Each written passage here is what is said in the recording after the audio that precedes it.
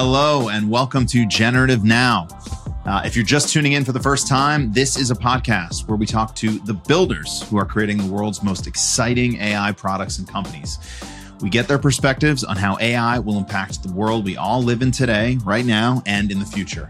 I am your host, Michael Mignano. I am a partner at Lightspeed. We are a global venture capital firm that was one of the earliest investors in companies like Snap, Affirm, Nest, Grubhub, Giphy, and many others. And we've been active investors in AI companies for years, having invested over $1 billion across more than 50 AI native companies. Today, we've got Max Child, co-founder and CEO of Volley, one of the world's largest, if not the largest, voice and AI-powered gaming platforms. Max and I go way back, but this conversation covered new ground even for me. We got into the role that AI plays in Volley's products and games today, but also what it's going to be doing in the very near future. Things like personalized characters in games, personalized content, generative content, and you know what? I'm just going to let Max explain it to you himself. So without further ado, here's Max Child, co-founder and CEO of Volley. Max, good to see you. Good to see you, Mike. Yes. So I've been excited for this conversation for a while. Obviously, well, not obvious to the audience, but you and I have known each other for many, many years now. And I think that your story is very, very fascinating. And I think the story of the company you're building is very fascinating and very interesting in the context of AI. And I'm sure we're going to get into all that. But I think to set the stage, what I like to do with these is go all the way back, maybe even back before the Max that I know, and go into the early years. Like give us little Max, give us like the early days and leading into your entry into tech and maybe your brief career as a restaurant critic, and we can go from there. Yeah. I mean, I think that this will surprise no one who knows me, but I was a huge nerd in all levels of school, elementary, middle, and high school. I basically did my homework and nothing else. And contextually for this podcast, I also did a fair amount of video gaming on my consoles at home when my parents would let me. And so I basically just studied and worked hard. I had the most uninteresting childhood, the nerdiest childhood imaginable. But I was very into computers, as you would expect, and in particular for me, the sort of like big moment of my computing life was when my parents let me get a MacBook for college, right? It was like a big deal. It was like, there was the black one, the Darth Vader one, classic Steve Jobs. And so, I got that Mac, and then I went to college, and I had become a huge Apple nerd and obsessive, and I would watch every keynote, right? And the second big moment, as you would expect, was the 2007 Macworld keynote where, Steve Jobs pulls the iPhone out of his pocket, and like many people, I was just like, holy crap, like that is the absolute future. That is what I need that immediately. That is what I want to work on. I can't believe that exists. It really feels 5 years ahead. Maybe going back, because this is actually becoming a theme in this podcast. Feels like everyone I talk to is like, yeah, I was into video games. And I was into video games as well. Yeah.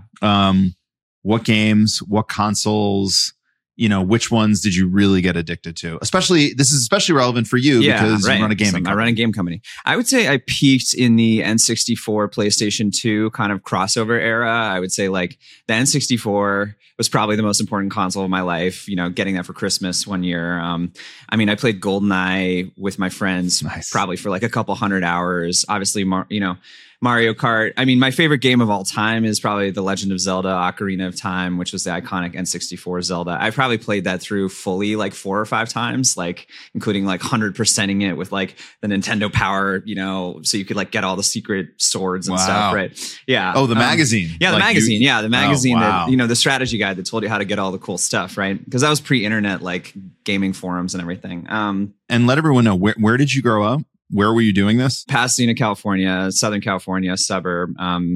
Maybe like America's original suburb in some ways. Anytime you see like a minivan ad on linear television, it's 90% chance it's filmed in Pasadena because it just looks, quote unquote, like American suburbs are supposed to look because it's next to Hollywood, right?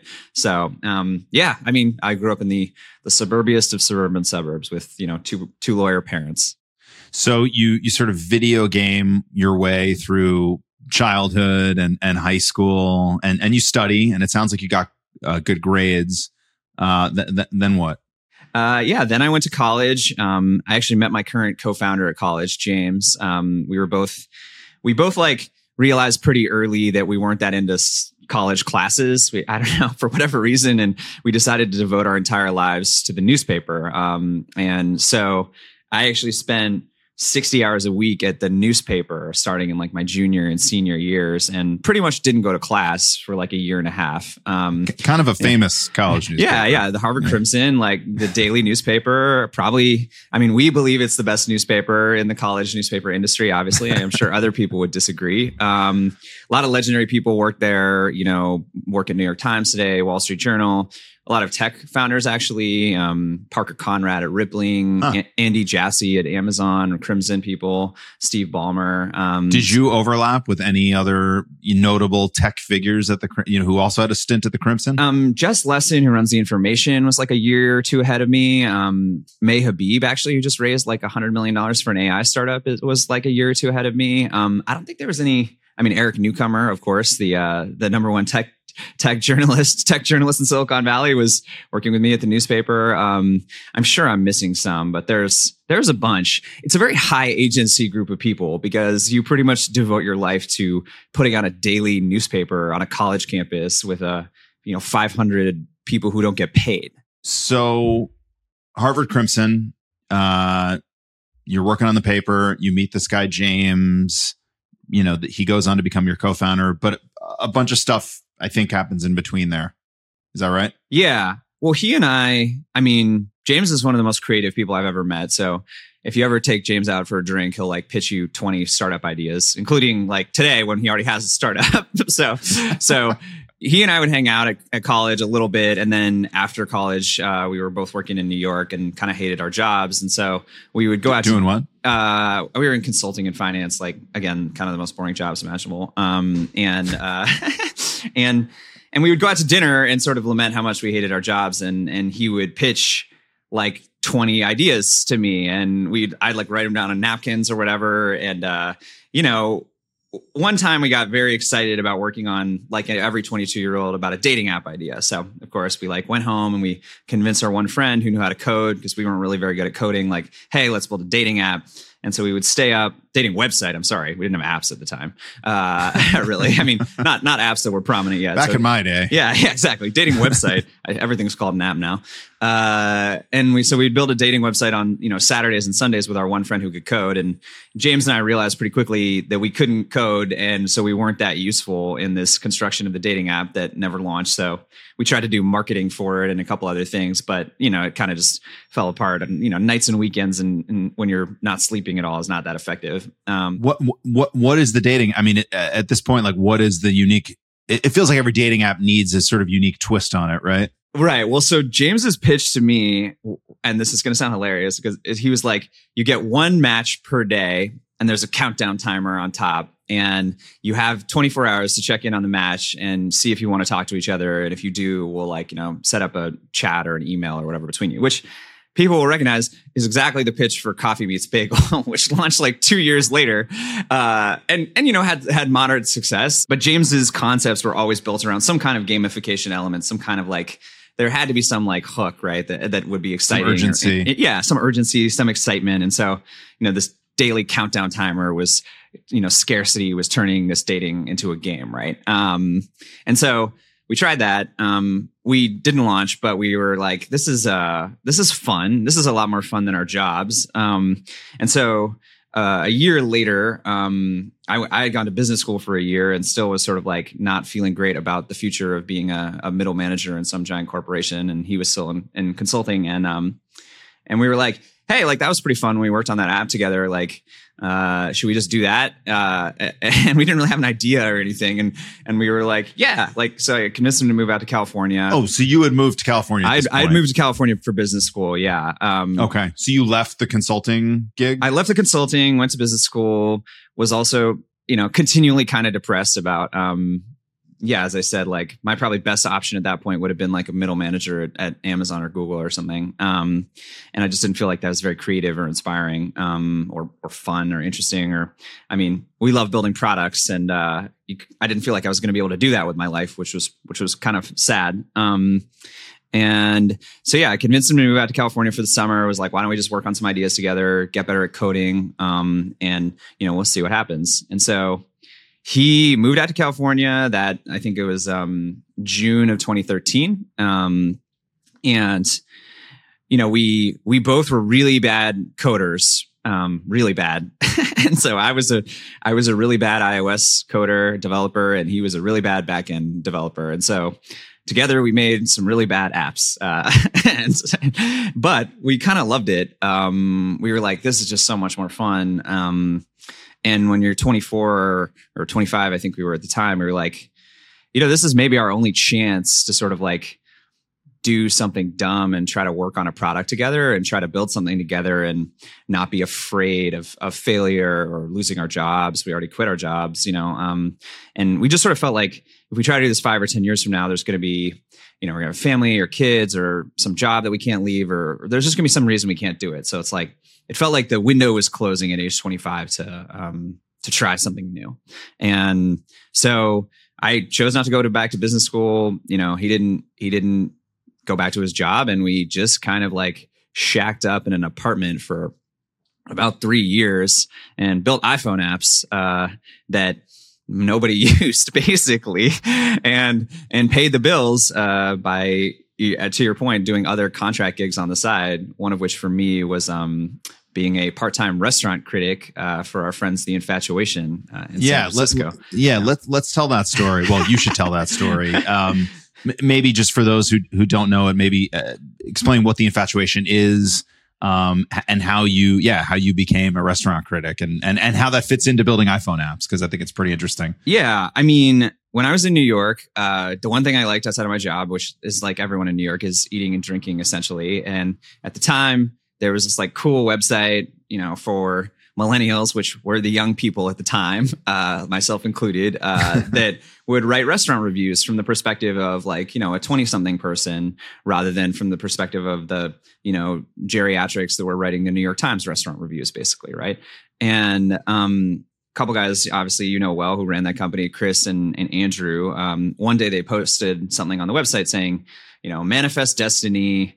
The Infatuation is expanding. We're going full time. Like, email us if you want to work for The Infatuation. I was like, yeah, I definitely want to work for The Infatuation. I was like, I love The Infatuation. It's like by far my favorite, food website, and I was geeking out about food. So I emailed them, and we met up actually at South by Southwest in Austin, because we both happened to be in town, and they took me to one of those like food truck trailers, and we had a bunch of great like beet fries and weird IPAs from Austin and stuff. And I guess I convinced them to like take a chance on me and let me write some sample restaurant reviews of San Francisco. And thankfully, like I passed whatever test there was, and started getting to write part-time restaurant reviews and pay the bills that way, which it wasn't a lot of money, but it was more than zero, which is what I had been currently making working on iPhone apps with James. So I wrote restaurant reviews for Infatuation for a couple years. And then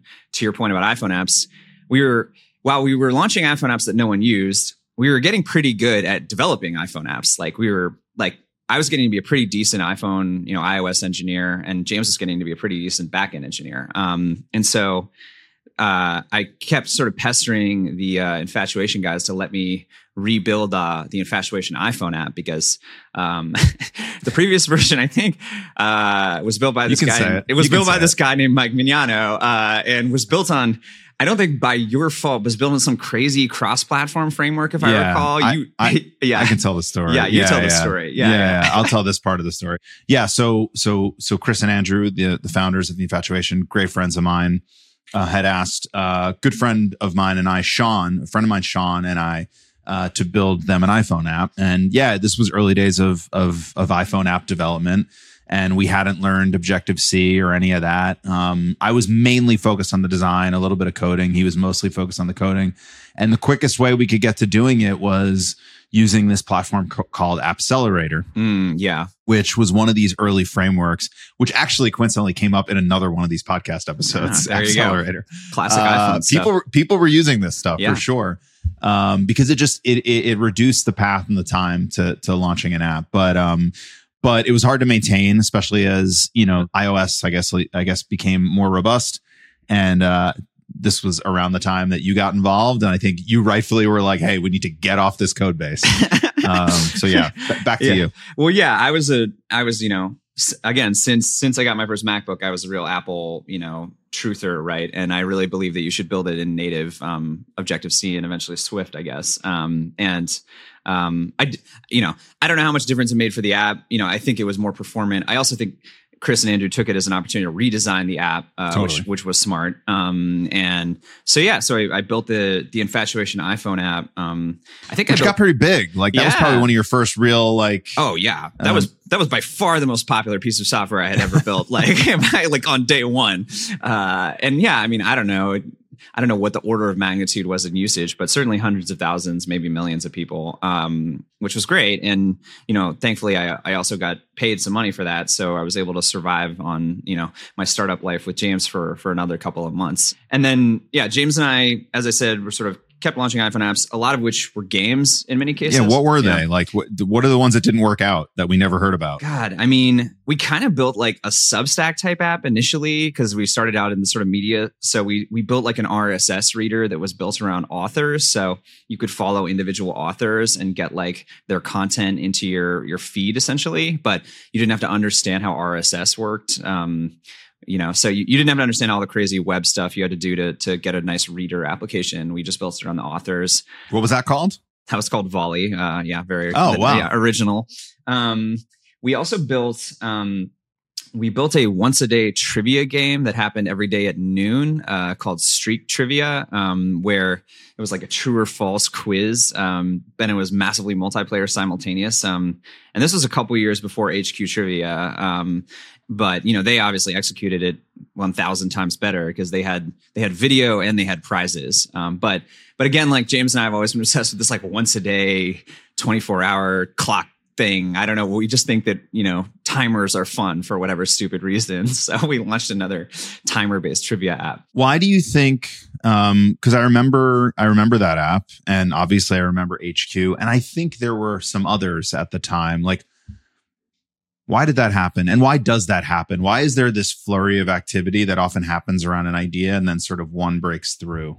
In this case, it was HQ. For the record, we worked on ours for about a year and then shut it down. And then HQ launched like 6 or 9 months later. Like, so that we were completely out of the market before HQ launched. Like we had given up on the idea. And I mean, why did they do better? I mean, the video element was huge. I mean, just having it be like a game show with a host was an incredible like innovation. And also just like the technical execution was awesome. And then, I mean, we were always talking about money being the key to really hooking people into a live game show, right? Like giving away money, like is just inherently compelling.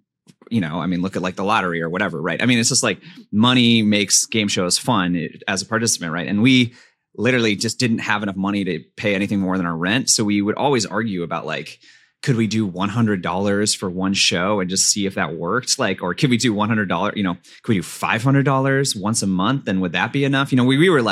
We knew money mattered, but we just really couldn't do it. And we couldn't convince ourselves it mattered enough to just give away like this very, very little money that we had at the time because we had no fundraising. We were going on our savings and infatuation, writing code for other people and stuff. So like, we just didn't have enough money to do money. And I think that was like really important. We didn't have enough money to do money. Yeah. We knew money mattered. We just couldn't figure out if it mattered enough to like burn down our savings, like to do it, Yeah. So that was really, really important. And then so we kept building games, and we really enjoyed building street trivia, and we just got more and more into the game space, and we started building, relevant to this conversation, chat-based games. So we were always excited about this idea of like conversational, natural language interfaces. And I don't know, I'm sure you remember the Facebook Messenger platform was like a big thing in like 2015 and 2016, right? So we built chatbots. Yeah. First wave of chatbots is 15, 16, for those who were alive that long ago. And so we were building chatbot games because we were like, oh, this is great. Like conversational interface is a sort of new way to play games. It's blue ocean. No one's competing here. Like we're going to build chatbot games. So we built a version of Straight Trivia for chat actually. And then we also built a virtual pet game, like a little Tamagotchi that you could chat with, right? Like you'd get a little Pokemon and like it would hatch from an egg and you would like to chat with it to feed it. And it would like, ask you for help and tell you stories and stuff. And like, it was pretty cool, but it wasn't like wildly immersive, right? I mean, in the end, you were in a text message window, which was sort of a bizarre user interface, right? And but it did have pretty decent retention because you would just sort of text people every day, like you got to feed your pet, right? But it didn't have any way to monetize. So yeah. Quick question about that era of chatbots, and maybe this is obvious, but for my benefit and the audiences as well. Obviously, ChatGPT and these new chatbots, these new chat interfaces based on large language models, use a form of AI that do sort of like predictive creation of kind of the next word or next element of the conversation. In this sort of Facebook Messenger era of chatbots, like what was the big technological difference? Was it all sort of like rules based? Like if the person says X, say Y. Can you talk us through that? Like the difference between 2015 chatbot and 2023 chatbot? Yeah. So the big leap forward that enabled 2015 chatbots was what we call like natural language processing, which is still a big part of the modern kind of AI wave. But natural language processing was essentially taking, a fairly arbitrary human string of text, like, or you and I saying something in the way we would say it to someone else. Like we'd say like, feed my pet 10 kibbles or whatever, right? And in real human life, you can say that in like thousands of different ways, right? You could say like give my pet 10 more pieces of food. You can say, give my pet, 10 more, kibbles and bits, whatever. Like there's sort of an amazing amount of variation in just the sort of just basic amount of text that we say as humans or that we type as humans. But natural language processing was this big leap forward in sort of distilling meaning from that sort of infinite variation of text, right? It was like, okay, this person could say this like plausibly 1,000 different ways, but in the end, like the goal is they want to feed the pet 10 kibbles or whatever, or 10 pieces of food, right? And that distillation of meaning from language was natural language processing, and that was what enabled the first wave of chatbots, and also Alexa, which I'm sure we'll get to. Like Alexa and Siri to some degree were enabled by, those things would basically be unusable if you had to say the commands in a very certain way, right? And so natural language processing was the big step forward for the first wave of chatbots, and it's still pretty important, especially if you're doing any sort of specialized use case, for a chat interface. And then, I'm sure we'll talk more about later, but large language models really changed the game on the generative side of things, on the creation of content, which we had to write all the content for the app, right? And you could write it so it could vary in some ways. So the pet could say the same thing, 20 different ways, or that, there could be variables within the output of what the pet would say back to you. So it didn't sound like they were just saying the same thing robotically over and over and over again. But that was all based on like code and loops and just text that we had to write. So, you couldn't just ask, a large language model, give me 50 different ways to say like, thanks for the food, right. Which you can't today. So it sounds like NLP was sort of a big leap forward on the kind of synthesis of input from the human, whereas large language models, obviously also that, but more so on the sort of outputs, response and the output and the generative output, based on all the data it's sort of trained on, if that makes sense. Yeah. And I would say in general, like the whole first wave of AI tools, or at the time we called them machine learning tools or deep learning tools, but in retrospect, maybe they're now all AI tools. But, things as simple as like Facebook guessing who was in your photo, right? And trying to get you to tag your friend, right? Or the Facebook newsfeed itself, which was, algorithmically generated based on what content they thought you would like and what you engaged in the past, right? That whole first wave was really around processing just immense volumes of data using machine learning models or AI models, and then putting out something logical on sort of the other end of the equation, which in the Facebook newsfeed case would be, what content this person most wants to see or most wants to engage with. So we sort of had these algorithms that could do things humans couldn't do, like personalize a newsfeed for 2 billion people, right? Obviously not possible for a human. But it wasn't the sort of like creativity that's sort of analogous to human creativity, which is what we see today with large language models and image generation models. Yeah. All right. So you're dabbling with Facebook Messenger apps, chatbots, trivia apps, trivia chatbots, I guess, and pets, and a couple of pets. Things. Yeah. Right. So take us through that. Yeah. So we're dabbling with that. We got a little bit of growth. It wasn't that exciting, and then big moment in my life was got my first Amazon Echo Alexa device and started playing around with it. It's for my parents for my birthday. And, I started playing around with it and asked it to play music and, telling it to play Spotify from 15 feet away. And it like worked. And for anyone who had used Siri or any other voice system at the time, the leap forward of Alexa, like, cannot really be overstated in how much better it was. Yeah. I mean, like, it seems boring in retrospect, but being able to talk to a speaker from 10 feet away and say something in a pretty arbitrary way and have it actually do it was like, maybe not an iPhone moment, but it was like a 60% of an iPhone moment. It was like, oh my God, like this is nuts. Like voice recognition actually works finally. Like it didn't work a year ago and now it works. And so James and I got really excited about that, and we realized there was a developer platform on Alexa. And so we were like, why don't we take all these chat ideas we have for Facebook Messenger and start just making them voice versions and see if that's fun, right?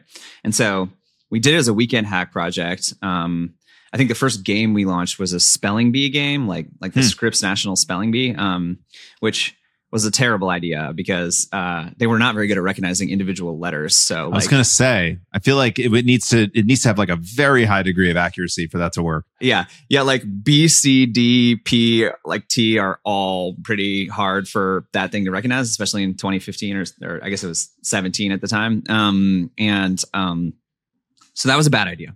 But the second idea we launched was a storytelling game, kind of like a little bit of a heritage from our pet app, but it was a choose your own adventure, interactive fiction, medieval times kind of game called Yes Sire, where you would like be the lord of a medieval castle and you would make decisions. And it was all based on yes, no answers because we knew those would work like 100% of the time. And we wrote all the content. My brother actually helped out on some of the content because he was a aspiring screenwriter. And that kind of was like, insofar as we had ever had a hit, that was like a hit. Like we got 10,000 users in like the first month or something on that, with like no marketing or anything. And we were like, oh, wow. Okay. This is like the most successful thing we've ever done. We're like, we have to do this. We're like immediately, like we are Alexa developers. We're like, all right, like, it happens. Right. And there probably weren't that many back then. You're sort of early mover to a new platform. Right. Exactly. Which, is one of those things that like, startups and VCs always say like, you want to be first mover to a new platform. But like, let me just say, it sucks. Like, it's not fun. like it's being an early mover to a new platform that no one believes in is a relentless process of being told that what you're working on is dumb. Like, I mean, it is every investor thinks you're dumb. Every other founder thinks you're dumb. Like, even the platform is sort of suspicious of like why people are even doing this. Like Alexa itself was like, why are people building these apps? Like, It's just a process of like every day having conversations with people where like they're like, yeah, like why are you doing this? Like why are you building Alexa games? Like who gives a crap about this, right? And we were just like, I don't know, it's fun and we have a lot of users. Like we don't have like a good people answer. Are going to buy these things. We believe people are going to buy these things. I'm sure that's what that was going through your head. Well, we were like, we think we can monetize these because Actually, at that time, we had gotten a couple investors, including one of them was one of the best game investors in the world, a guy named Gigi Levy-Weiss. And he has funded like 10 different $1 billion gaming companies. So he really is like one of the best gaming investors in the world. And he knows a lot about gaming, as you can imagine. And we would have these sessions with him where he would sit down and teach us like the ins and outs of gaming and how to monetize games as well. So we had talked to him enough where we were like, there is kind of a formula to monetizing gaming. You just have to we just had to hold out for the platform to enable us to make money on these games. And so we held out, which took 2 years, by the way. And we built a bunch of other games and made our existing games better. And launched a few pretty successful concepts, including like a music trivia game called Song Quiz, which is like Name That Tune. A number of other storytelling games that did pretty well. We launched kind of like a couple like game show knockoffs. Like we launched a Price is Right one called Price Tag, which was guessing prices, and a couple other like pretty crazy ideas. But I had a suite of games by like 2019 that we thought, okay, at least if any of these can monetize, like we'll have a real company basically. And then also screen devices started to launch for Echoes, which was a big deal. Like, you had a 5 to 10 inch screen on your Alexa. And so that let us make more immersive experiences because then you don't have to say literally everything out loud for the user to use the product. And simultaneously the whole kind of AI stack got better. I mean, speech recognition kept getting better. Natural language processing kept getting better. Synthesis, which we haven't really talked about, but creating AI voices essentially got better and better, where we could have characters in our games. And we were just getting better at designing the games and figuring out how voice user interfaces worked even. So we held out until 2019, started making a little bit of money in late 2019. And we're like, oh my gosh, like this could be it. Like doing what? Like what are you selling with these? Are you selling levels, song packs? Yeah, we experimented with a few different things. We experimented with like in story games, we experimented with what they call like premium choices. So like there was this whole wave of story games on mobile where you would make like the better choice in an interactive story, like the cooler choice, like you get the better sword or you get the better like outfit or whatever. And you could sell that for money, actually. Like people would pay a couple bucks to like have the cooler sword, in order to have the game be more fun. And then, and like music, we would, we experimented with like more song packs, that kind of thing. We eventually sort of figured out like a subscription business model, which took a little bit, where we were like giving you lots of additional stuff for like one monthly subscription. And that ended up being like where we still are today. That ended up working pretty well because the games are pretty content driven. So like more stories is good when you're playing a story game, and like more trivia questions is good when you're playing a trivia game. So like people were sort of conceptually on board with the subscription, our customers. So that is kind of, how we got to where we are today, just building that subscription business and making those games better. And I guess, by being on these platforms from day one, and these platforms have gotten pretty big now. I mean, like, I feel like most people I know have one of these speakers, whether it's an Alexa or Google Home. You have a pretty big footprint now of users. Yeah. I mean, we have many millions of monthly users. And I mean, I think lifetime, we have like over 30 or 40 million, like people who've tried one of our games or something. So you have like almost like 10% of Americans have like played one of my games at some point, which is like pretty mind blowing. That is crazy. Yeah. Yeah. Song Quiz is a major hit in my household, by the way. And it's not just because I know the founder. No, my kids love it. Seriously. Thank you. Yeah. Awesome. Yeah. And, in the sort of fast forward in the last couple of years, we've been able to do some real game shows. So we actually run the Jeopardy game, Wheel of Fortune, a few other ones. So those are also quite popular. Our storytelling games are still pretty popular. So, and to your point, Alexa and Google, I think, are in like 45% of US households or something, coming up on 50. Wow. I mean, Alexa, just Alexa, I think has like 200 plus million devices sold at this point in use. So, so they're pretty big. I mean, they're not the iPhone again, but they're pretty big, And I understand that you're also now starting to, you mentioned that you're on screen devices like the Alexa Show and things like this, but now you're actually migrating to televisions, the big connected screen. TVs, LG devices, Samsung devices. This is pretty fascinating to me, actually, because, going back to the video game stuff that we talked about in the beginning, N64, PS2, I mean, from that era of gaming, and this still exists today, you have to buy these consoles. But the interesting thing about these connected TVs is like, they're effectively gaming platforms now, and you're now providing content to these gaming platforms that people have by default when they buy a TV. Yeah, I mean, the amazing thing is basically every TV is a computer now, right? Right. And conveniently for me, almost all, like the majority of TVs are now voice-powered computers. Actually, like almost, the average TV in the United States has a voice remote with a microphone, and I think 90% of new TVs have microphones now. So, kind of like this like backdoor technology shift has happened, which is that like every TV is essentially a giant Echo Show device, like in every household in America. And with an app store. With an app store, with the CPU, GPU, like, I mean, it's like it's an actual computer. It's not a very good computer, but it's good enough like to run whatever you need to run.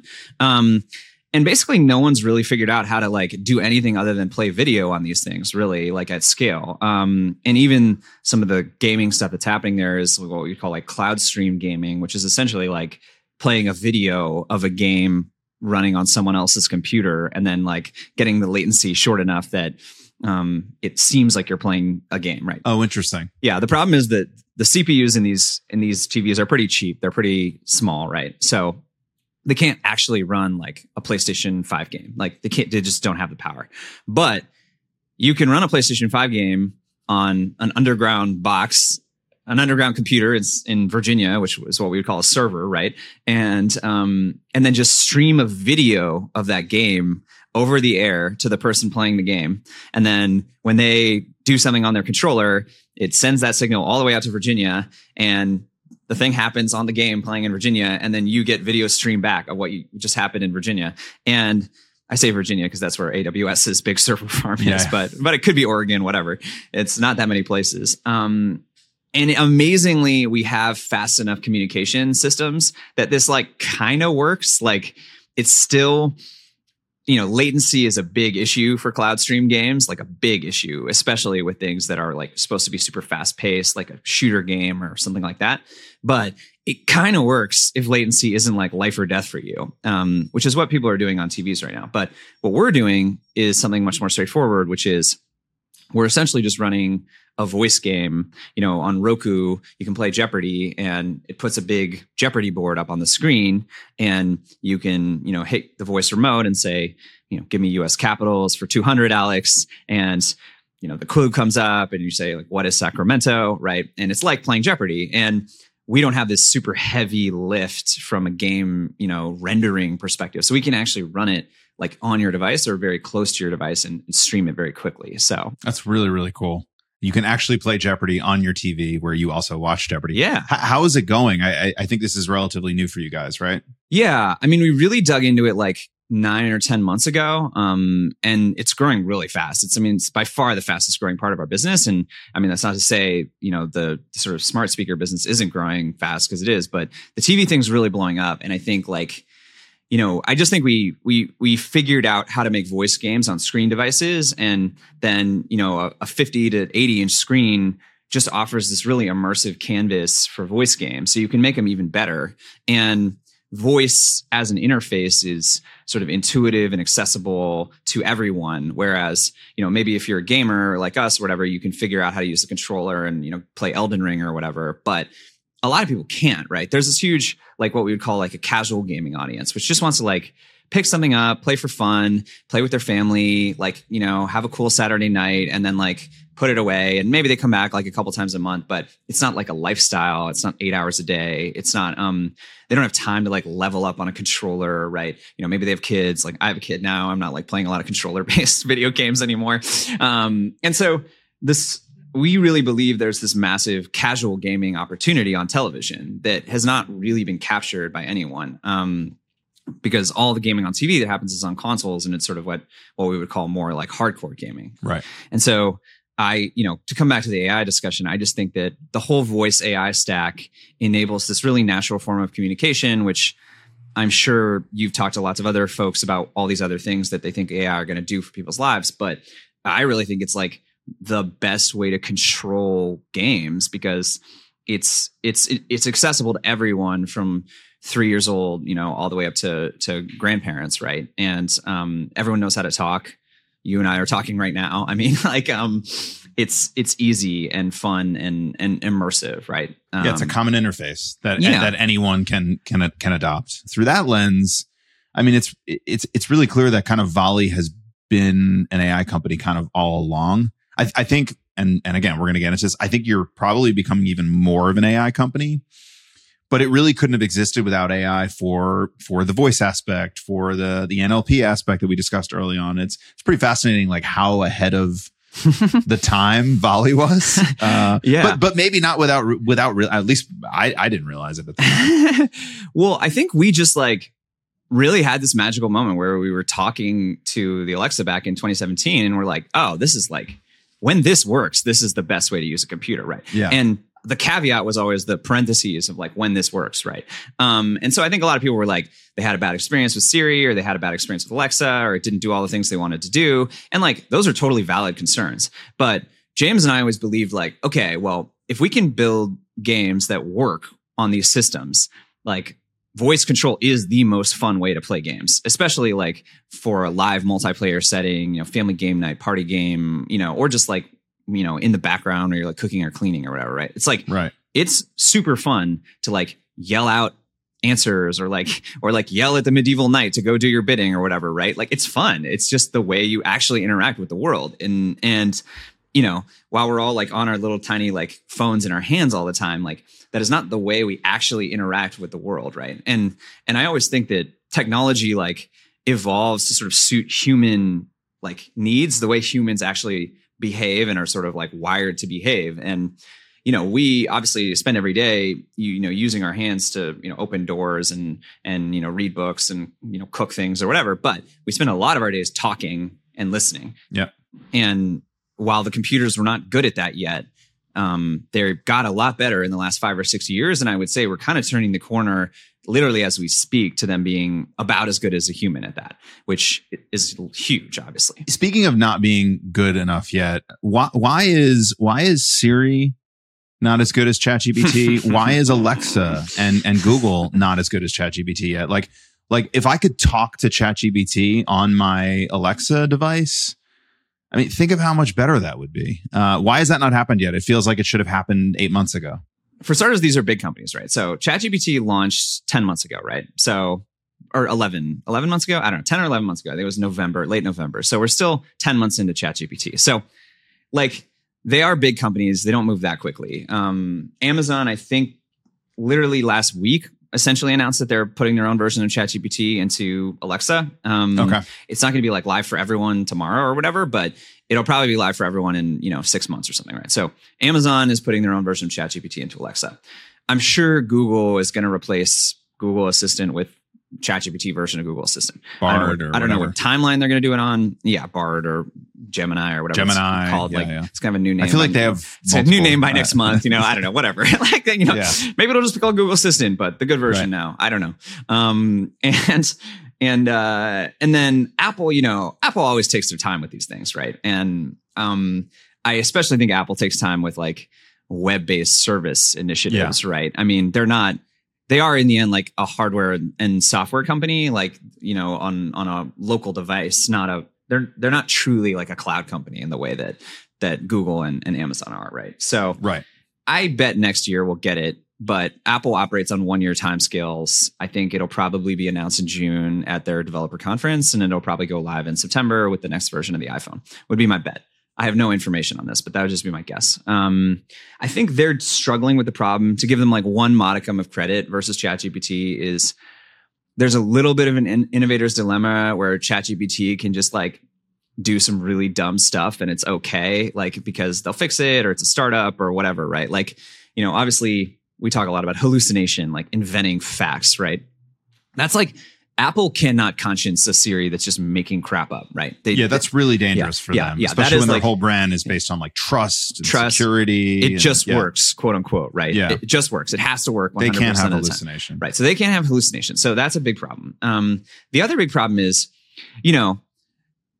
Apple and Amazon in particular, and Google to some degree, are the value in Siri and in Alexa is that they can do actual stuff for you, right? Like that you want to do, not just like take actions. Yeah, they can take actions. They can't just, for what it's worth, like I love ChatGPT, but it's like, what is it really good at? It's good at like cheating on homework and like making up poetry and like writing your memo for you or, summarizing some document or something, right? Like, or like, sex bot chat or whatever is a popular use case of these chatbot interfaces, right? So like, those aren't really things that Alexa do for people, do for people, or that Siri does for people, right? Alexa turns on my lights. It plays Spotify. Yeah, plays Spotify. Does the weather. It answers Wikipedia questions for you. But maybe that's because that's what it's been limited to, right? Like, totally. If it had more capabilities, I might use it for other things, right? Oh yeah. All I'm saying is they need the next version of these AIs to do that stuff still, right? Right. They want it to be as good as ChatGPT,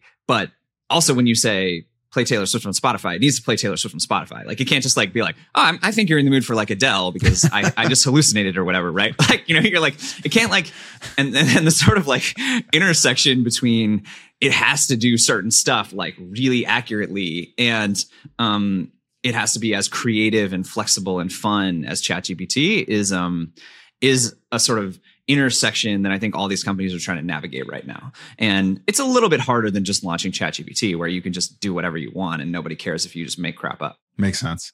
So a little while ago in the conversation, you mentioned that, your content, Volley's content is stories. It's new questions. It's song packs.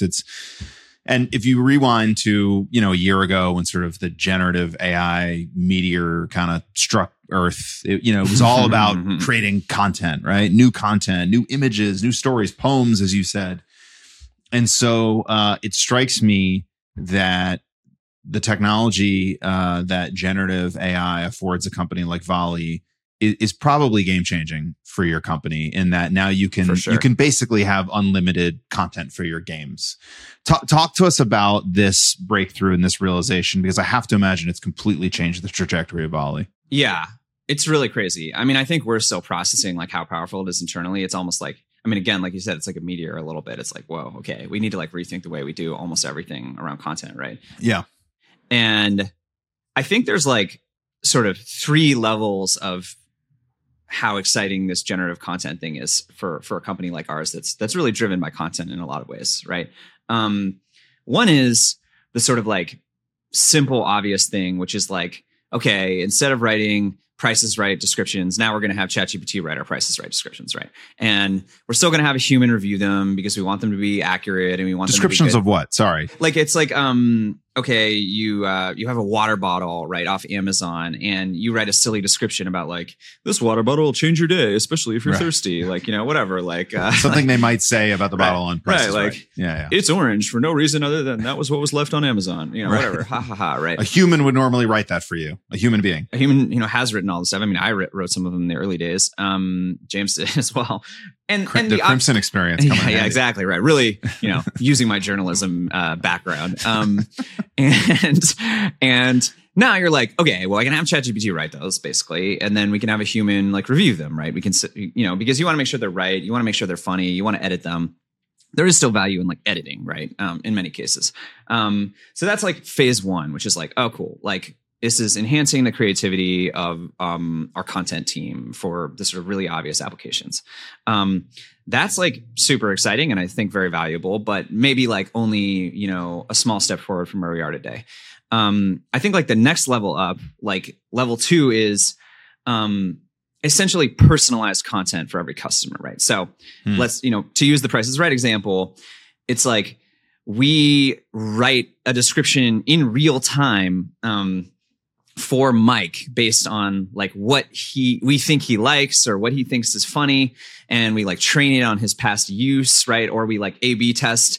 We A/B test 100 different descriptions of the same item, generated in real time. And then we edit them down to the top 5. And then we figure out what player profiles really like that certain type of item description and make them likely to continue playing or give us a good review or eventually like pay for something. Right. And so there's this idea of like, instead of there being one item description for the water bottle, there is an item description of the water bottle for every single person who plays the game. Right. And it's like, and that is expensive today with GPT, running every single one of those queries differently for each person. But I think in 3 to 5 years, that's like obviously going to be the case. Like maybe it won't be 100% personalized to every single person, but you will be running like essentially hundreds, if not thousands, of simultaneous tests on what we'd call copy, right? The writing, the content in the game. And they're already about to do this on ads, like on Facebook and Google, basically, right? Because like anytime there's like money involved, you can really get people motivated pretty quickly. And like better ad descriptions for optimization. Optimization. Better ad descriptions are worth a lot to Amazon and to Facebook and Google and Amazon and all those folks. So that'll be sort of phase 1 of like massive personalization of ad copy, right? And I think, there's an interesting question as to whether like all content like 5 years from now is personalized, essentially. Like everything you see on your TikTok feed, everything you see on your Twitter, everything you see on like Instagram, probably not at the level of every TV show being personalized to you in 5 years, but maybe in 10 years, it is like, will there be the concept of like a single piece of content anymore, or will we all get custom like movies and TV shows and like I don't know. That's a little crazier idea. That might be a little farther out, but you could see a world in which every piece of entertainment that you see is personalized to you, right? And then I think the last level for Volley is sort of an evolution of that personalization, which is conversation with AI characters, right? And it's that we built these games where you're a knight running a medieval castle, right? But in the end, we had to write everything in the game, and even when you interacted with a character like the Wicked Witch, it would be like a screenplay, right? You would be interacting with her, and maybe there were a few different forks you could go down, but like in the end, you were still kind of on rails, like on a train track, right? And now, we can prompt GPT to imagine a Wicked Witch character in a storytelling experience, and you can just talk to the Wicked Witch and you can ask her any question you could possibly think of, and she will respond in the character of the Wicked Witch, right? And we can give her like goals. We can say like, okay, like your goal is to like make sure the customer understands that they need to go get this potion to like pass the next level or something, right? Like, and so she'll keep like trying to bring the conversation back to like, and you want to talk about potions, like like even if you're talking about something else, right? And that is sort of like, I mean, it's a variation on personalized content, but I think setting apart the concept of characters of imaginary, people or animals or whatever that you can just chat with and ask essentially any question is also like completely life-changing for gaming and entertainment, right? I mean, it's hard to imagine that in gaming, we have this concept of non-player characters, so NPCs, like the things you would run into in a game that you can go on a mission with or talk to or get something from, whatever. It's hard to imagine like 5 years from now that every NPC in like every game isn't essentially there isn't some LLM powering that, because like there's a company dedicated to this in Worlds. Yeah, I know. Yeah. I know you guys invested in one of these companies that's building the tools there, and like, maybe they're like the picks and shovels company there, and we're like we're trying to dig for gold, So of these 3 levels, and I guess level 1 being like creating copy around game elements, level 2 being sort of personalized experiences, level 3 being sort of in-game characters that are intelligent. Which of these things are you doing today, and to sort of what degree? I would say level 1 we're like pretty aggressively R&Ding right now, like where we're like, I don't know if we have any copy in production that's AI generated, but like I think we probably will in the next 2 to 3, 1 to 2 months, let's say, whatever. I don't want to like, engineering timelines always slip and everything, but let's say before the end of this year, we will almost certainly have like AI generated copy in production in a number of titles. So that's pretty cool. Level 2, the personalized one is sort of interesting because we're like thinking about, well, first of all, it's really expensive if you really do it at scale. Right. So you have to like come up with some sort of middle ground where you're like, you can personalize content occasionally to really provide the user some like added benefit, but you can't really do it all the time yet because it's just too expensive with how much these LLMs cost. So that's one where we're experimenting with letting like users like generate content within an experience upon request that is personalized. Like one idea we have is like letting users generate trivia questions in a category of their choice, right? And that basically works. And so I think we can do that. We just need to get the like UI UX in the right place, and make sure that the customer's getting a real value out of like some sort of user generated content that's like mediated by an AI. So I won't guarantee that'll happen this year, but I would be shocked if we don't have that live in the next 6 to 12 months, right? In some fashion. And then characters, like we're definitely doing, and I would expect to have live by the end of the year as well. So, oh wow! So okay. When you said level 1, level 2, level 3, I assume level 3 is like furthest in the future, but it sounds like I wasn't saying the level of difficulty necessarily. I guess I was saying the level of like complexity of the interaction. I guess, and I think of characters as the most complex interaction, but it's also like in some ways one of the easiest things to do because you don't have to structure the output that much. Like it just has to act like the character, right? Right. I mean, we have some issues with it that I think companies like Enrolled are trying to solve. For example, like, you know, these things have issues tracking just like pieces of data that can't change. Like if the user has like, you know, in a virtual pet game, if the user has like 5 kibbles, for whatever reason, these large language models just will keep changing it to like 4 to 6. They're bad with numbers, yeah, right? They're really bad with numbers. I've seen even like on ChatGPT, right. Like it very assuredly gives me the answer to a math problem. And then when I tell it it's wrong, it sort of assuredly corrects itself to another wrong answer, which is pretty funny. Yeah. So we'll be like, the customer has 5 kibbles, and they'll be like, cool, you have 4 kibbles left. And you're like, why did you do that? And you're like, what? Like they're not, I don't know. Anyway, it's not that level 3 is harder. It's just that it's a more complex customer interaction. Like in some ways, level 2 is the hardest because that expense around personalization is really high. What about just like, is this part of level 1? Just say like writing new Jeopardy questions. Yeah, I would say that's level 1. Yeah, just writing new Jeopardy questions. And you're not doing stuff like that yet. Just like creating content sort of generatively. We are doing that, not in Jeopardy. Jeopardy, okay. Jeopardy, you have to, they have a very strong brand and IP. Right. Yeah. Sorry, bad example. Yeah, that but seems like the most. I'm sorry to cut you off. Like to me, that sounds like the biggest opportunity for efficiency gains. Right? It is. Just taking like human powered writing and just handing that over to the AI. Really powerful. I think in the end, you end up doing a fair amount of editing because, like, we have, I don't know, justifiably high standards on the content that goes out into our games. And so, you end up with efficiency gains for sure, but you don't end up with like ludicrous efficiency gains because you do kind of have to edit every piece, and editing every piece takes some time. So, it's like a nice, like 25 to 50% efficiency gain or something, but it's not like a 10x or something. So what do you end up editing? Like, is it making mistakes? Is it like the tone? What is it? Yeah. I mean, mistakes, tone.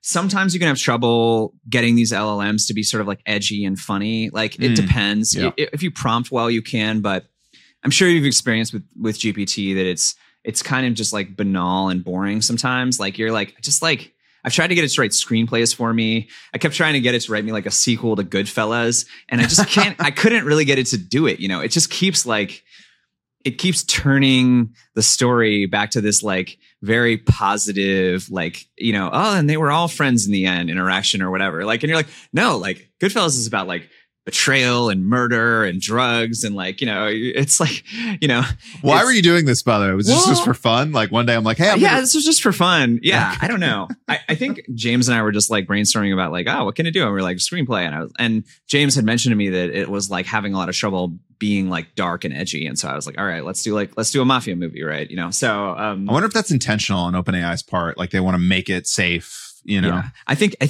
it definitely is for safety reasons, because I think everyone got pretty freaked out by like the whole Microsoft Bing going crazy debacle and everything. That was wild. So now it's very like, it's just a little bit boring. It's a little bit safe. It's a little bit like banal. I don't know. It doesn't feel super original sometimes, and it isn't, obviously. But I think that'll improve over time. So you just have to edit stuff for that. How is this all impacting sort of your planning going forward around, game production or new platforms or budgeting or hiring? Like, has this really sort of kind of infected your entire company and strategy moving forward? Yeah, definitely. It has infected our entire strategy moving forward. I still think, like any company, you're like, well, we had stuff we wanted to get done this year, and so we're still going to try to get that done. Like, before GPT hit us like a meteor. I mean, I think for almost any new concept we have going forward, it's going to be completely inflected by these tools, right? I just think that any new game or new mode in a new game, or especially around storytelling and character-driven experiences, you just can't not like work with these tools and be excited about them. And we have a special internal team, the task force that's just building, new titles around these tools, or that's, working to put these tools inside our existing titles in some fashion or another.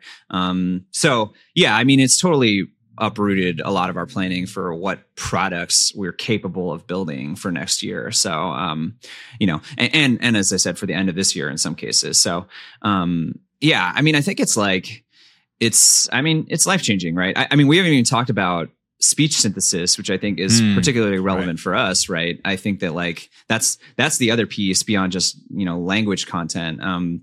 We can now create voices that, you can record your voice into a Roku microphone, and with like 30 to 60 seconds of audio, we can synthesize mic into a game. And there's like obvious, easy applications of that. Like we could make you the host of Jeopardy or whatever. Or we could like make you a character in an RPG game. And like, when you get into battle, it's like talking like you, or your friend goes home and plays against you and it talks like you. Right. So, the idea that we can synthesize anyone's voice with fairly limited audio, I think is like, maybe not relevant to everyone else in the AI space, but is like really exciting for Volley.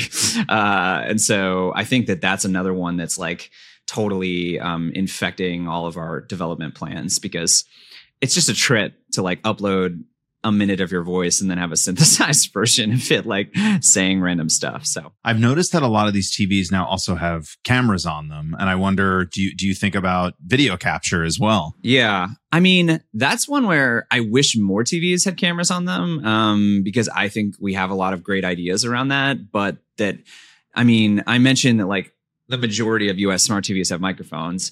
I think it's still like under 10% of smart TVs have cameras. Like, I don't know. It's just not, it's not big enough yet. But my hope is like 3 to 5 years from now, it will be, or that people will start, like the Apple TV will add a camera or something, or people will start using their phones as like FaceTime cameras on the TV. Because yeah, I think there's a lot of cool stuff you can do. I think like we haven't talked about AR, augmented reality stuff that much, but voice controlled augmented reality, I think, is a really interesting canvas where you can say stuff like, make a cat like dance across the screen, like make it have, rainbow tail, like, turn me into an astronaut, put me next to the moon, right? Like you can imagine that voice would be a really cool interface for augmented reality experiences. And I think that Apple actually mentioned in their Vision Pro demo that voice is going to be a key way you control their AR VR headset. So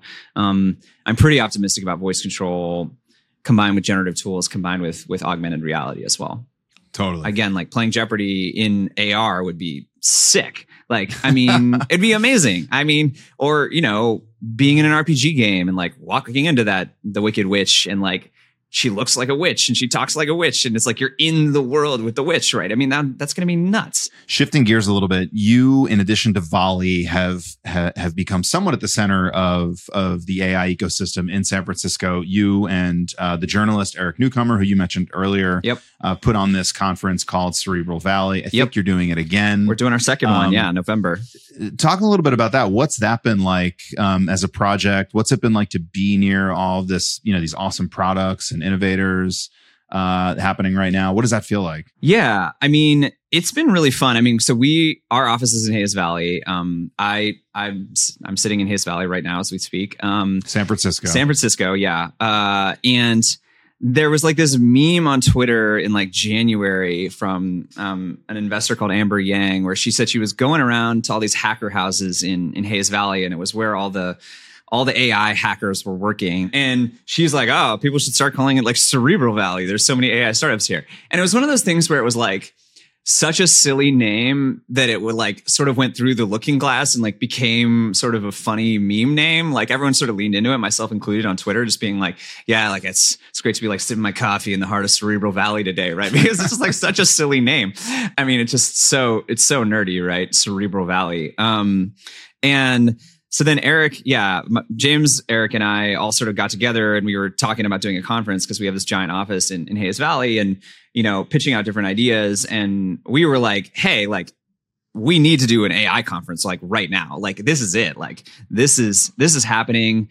You can just tell it is like the hottest thing that has happened in Silicon Valley since the iPhone or whatever. Right. And so in like 2 months, we put together this whole conference. Eric recruited, I think, almost all the speakers, which were amazing. We got, the CEOs of like Hugging Face and Replit and Stability and Databricks and our team at Volley like ran the whole event. We held it in our office. We like designed all the logos and the swag and like put up the stage and all this stuff. So we put this event together in 2 months, and it was a huge hit because like really no one had like nailed the AI conference in March, like, which sounds like we were too late already, but we were kind of just perfectly timing it. And actually like Databricks bought a company that they met at the after party for $1.3 billion. That happened at your conference. Yes. Wow. They met at the after party. Yeah. They met at the after party of Cerebral Valley 1 and ended up buying a company for $1.3 billion, Mosaic ML. And so we were like, wow, this is pretty wild. Like we really nailed this. and so, Eric, I think really wanted to do another one this year because he's like, so much has happened this year. And we're like, yeah, sure. Let's do it again. So, so this time we're doing it again in mid-November. We have, Reid Hoffman, we have Mustafa Suleiman.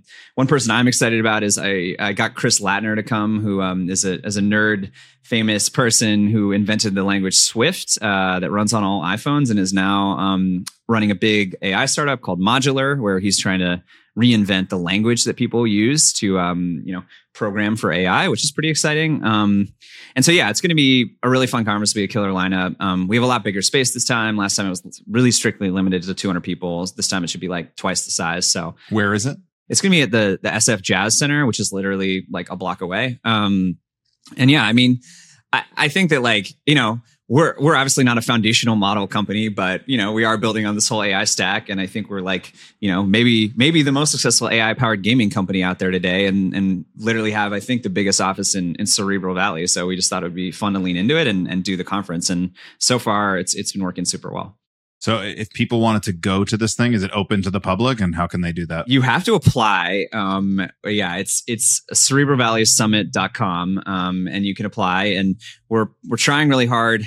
No offense to the investor side of the table, but we're trying very hard to keep it balanced, like towards builders and founders, and not just a bunch of VCs. We had lots of great VCs last time, including, from Lightspeed and many other firms. But we're trying to like have a little more, a little more balance insofar as possible. But and tickets are also massively discounted for founders. So that's a big incentive as well. Nice. What else are you excited about these days besides obviously Volley and the conference you're putting on? What else is keeping you interested? I mean, you sound really busy. I know you have a young child at home as well. Yeah, I have a young child. That's all my free time. I don't know, spending as much time before and after work with my daughter as I possibly can because it's super fun. I know you have kids as well, so I'm really enjoying that. My wife is a professor at Berkeley and she's doing super great, so that's really exciting. But honestly, I spend like 90% or certainly all my non-family time working, which is, I don't know. I like my job, so that's good. But it's really all I do. Makes it easy. Is Volley hiring? We're hiring. We're hiring, especially for back-end engineering and a couple mobile roles as well. We are, one of the things we're really excited about is connecting a mobile app to our smart TV experiences. And so you can, play Jeopardy on your Roku and then scan a QR code, download an app, and then share it with your friends. You can go play Jeopardy against your friend, on the go, in the car, or we build that social graph and it can be shared between the smart TV and the phone. So, that's something I'm pretty excited about as well. Those are the key roles we're hiring for. And of course, anyone who wants to build AI games. We're certainly leaning that way in terms of searching out folks who have excitement around, generative gaming opportunities, because that's a big thing we're investing for going forward, obviously.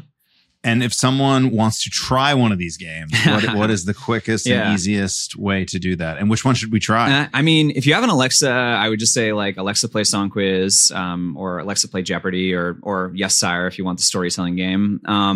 If you have a Roku or a Fire TV, you can search for Jeopardy or Volley. Both of those should work. That's the easiest way to play those games right now.